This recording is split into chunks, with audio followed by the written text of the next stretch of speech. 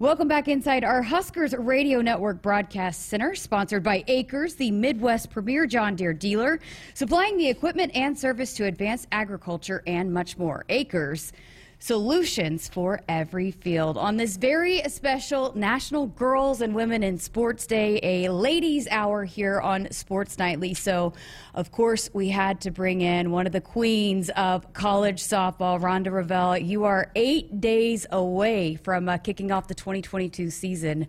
How's it been going for you guys? We are 8 days away. It's been going really well. And, you know, it's hard to know how it'll all translate on the field from practice, but here's what I'll tell you, and this is what I've been telling everybody. When you have a team where you're not coaching effort and you're getting to spend all of your energy on focusing on getting better and being strategic about how you're going to advance your team and attack an opponent, it's pretty good run there. No doubt about it. You had a pretty young team last year, had a lot of young players, and especially in a weird year with COVID.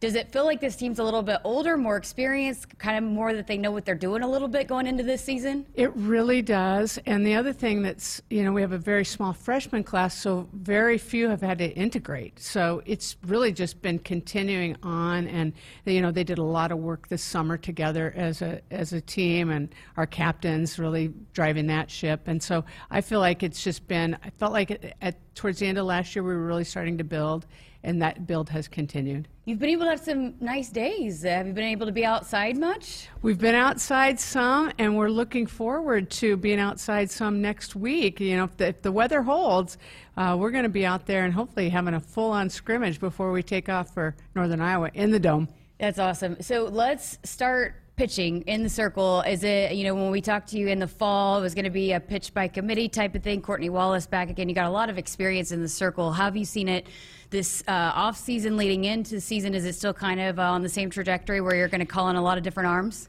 You know, we are going to call in a lot of different arms, but I don't know if it's so much of pitch by committee as pitch by strategy. You know, so you're going to see Kaylin Kinney, you're going to see Courtney Wallace, as you mentioned, and Olivia Farrell getting a lion's share of our innings, but we may intentionally do 2 pitchers or 3 pitchers a game just so we can give a different look. The hitters have gotten so good in our game that we're really, in the sport of softball, are getting more baseball-like in how we use our pitching staffs. It's got to be nice to have, you know, some players like that have been around and have been in the circle and kind of know what to expect going into it and have been in the battles, right?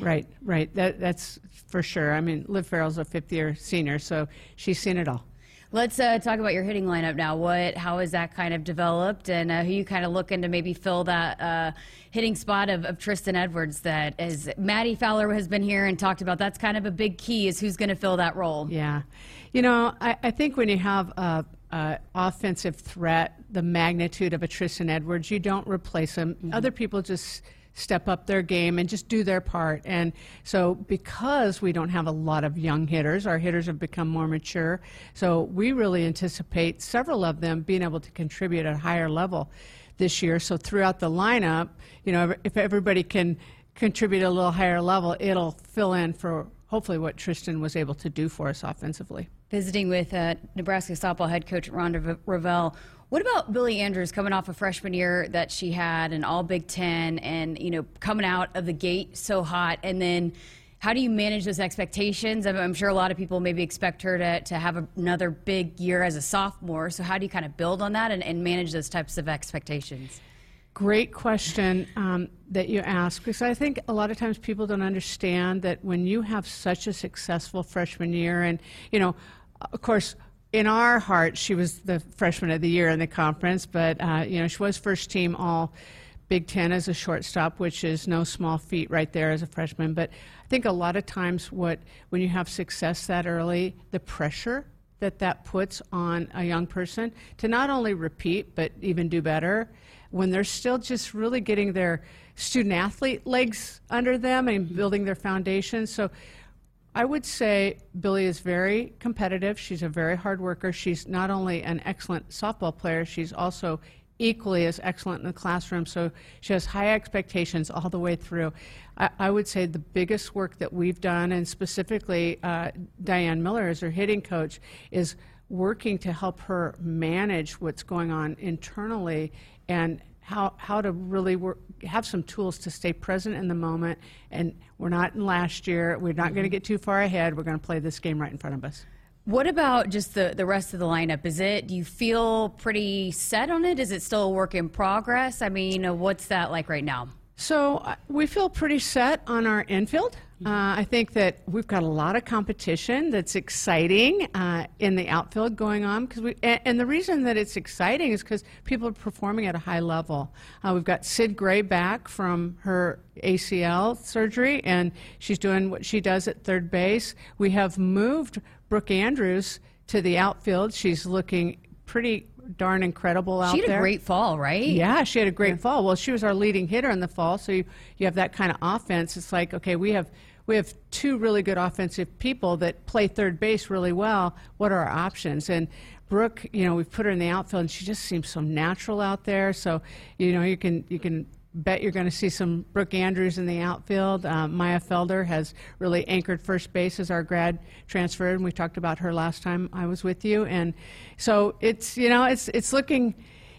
almost set. I think the thing that probably, Jessica, that it will alter a little bit is the middle to bottom of our lineup, how we fall in there. Is there any names that have really impressed you, maybe really kind of came out and competed and fought and maybe have jumped out at you that maybe not necessarily you didn't expect, but have really impressed you this spring? I think it's been more that the growth. So it's not like it surprised me, but I've seen great growth. Let's take Sid Gray, for instance. Here she's coming off an ACL, and she's coming back, and it looks like she hasn't missed a beat. Wow. That takes a lot of effort. Oh, yeah. In a lot of different areas. And then Brooke Andrews, we just talked about her. She is the epitome of a great teammate and a great person to have on your team because she's basically embraced whatever the team needs. And we bounce her around at practice. She's here at third base. She's there in the outfield. And she's just like, okay. And whenever we move her, she's still performing at such a high level. And so to have that, it just really feels great. And then our middle infield is really, they're really set on rolling some double plays for us with Billy Andrews and Cam Ybarra. And so I just see a lot of good things. There's a lot of good energy. There's good chemistry to this team. That's always a factor. As you roll down through the season, you look back and you go, how many games were we able to pull out because the chemistry was good? And there's usually always a handful. So I don't know if we'll be able to have you on again before you kick things off in the season opener. What are you kind of looking for in the first weekend as you guys head up to Iowa? The first weekend gives us a great opportunity because of our 5 games, 3 of those teams, South Dakota State, Northern Iowa, and Iowa State, were all in postseason last year. So it's not only going to give us a great benchmark of where we are, it's going to give us an opportunity to really leap this program to that next level that we're searching and intentful on reaching. And then the other 2 games, Omaha is they've got a very good pitcher, and then also Drake has always played tough. So I think we've got a great opportunity ahead of us to go against some competition that if we're able to come out on the right side of the scoreboard, it's going to really give us a boost in our confidence. I can't wait. I love softball season, but I have to go back and talk, since it's National Girls and Women in Sports Day. I mean, you've been around the sport for a long time. You were in the very first Women's College World Series. When you played in that thing, would you have ever imagined where the sport would grow and go to where it is today? No. When I played, I was actually thinking about this just the other day, and when I was able to play, I was just so grateful that we played. It didn't even matter if anybody was in the stands, so nobody was even talking about expansion of a stadium because there weren't any stadiums. Wow. You were just grateful to be able to have the opportunity because I'm also of the age that I wasn't even able to play on a girls' team until I was 12 years old, even though as a 6-year-old I was ready to go to T-ball or something, and I had to wait. And so just being the fact that we had an opportunity, and then you see it grow, and now I see the young women that are asking for more, and in some cases demanding more, and rightfully so. You know, it's this next generation, it's going to be so thrilling to see how far they can even help move the needle. We've done a lot of great things. We've had, in the last 50 years of Title IX, we've moved the needle a lot, but there's more out there, and that's for the younger ones that can take that baton and say, you know what, we're gonna make something happen here. I know you fought really hard for your sport and for women's sports all over, but if you look at kind of just the growth of, you know, the record-setting numbers on television for softball, but also for volleyball. I mean, we saw attendance records, we saw TV records being shattered last year. Women's basketball, the same thing. How proud does that make you that you see that people are tuning in and they want to watch women's sports? Oh, here's the thing.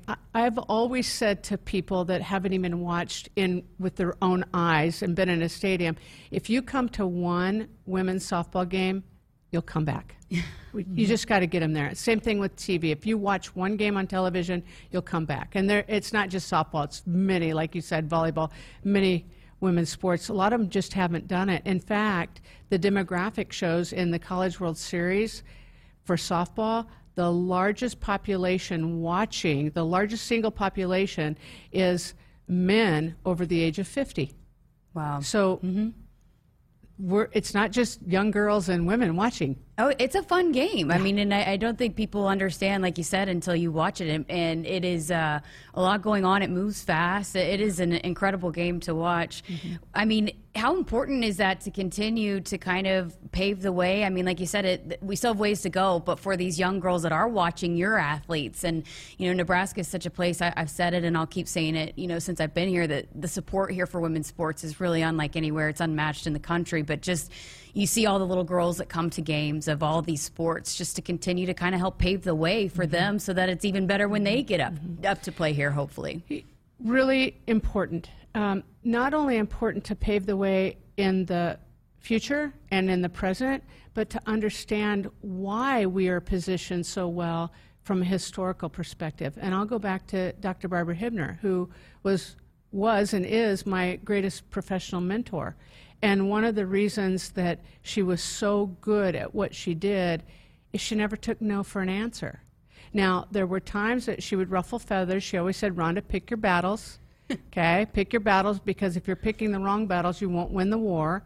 And for her, the war was really moving the needle for women and opportunities and equal resources and all kind of things. But yet the other thing that she did so well, and that we can all take a page out of her wisdom, is that she was willing to roll up her sleeves herself and volleyball, put out the chairs, or go knocking on doors asking for donations because they wanted to print media guides, or when softball needed lights, call after call, cold calls, so she could raise, I think it was $100,000, so we could put lights over at our old field at Mabel Lee Hall. Wow. You know, so doesn't matter what your title is, willing to do the work and feeling responsible, feeling a responsibility, a gratefulness of what we've gotten to experience where we are now, but a responsibility to make it better for the next group that comes along.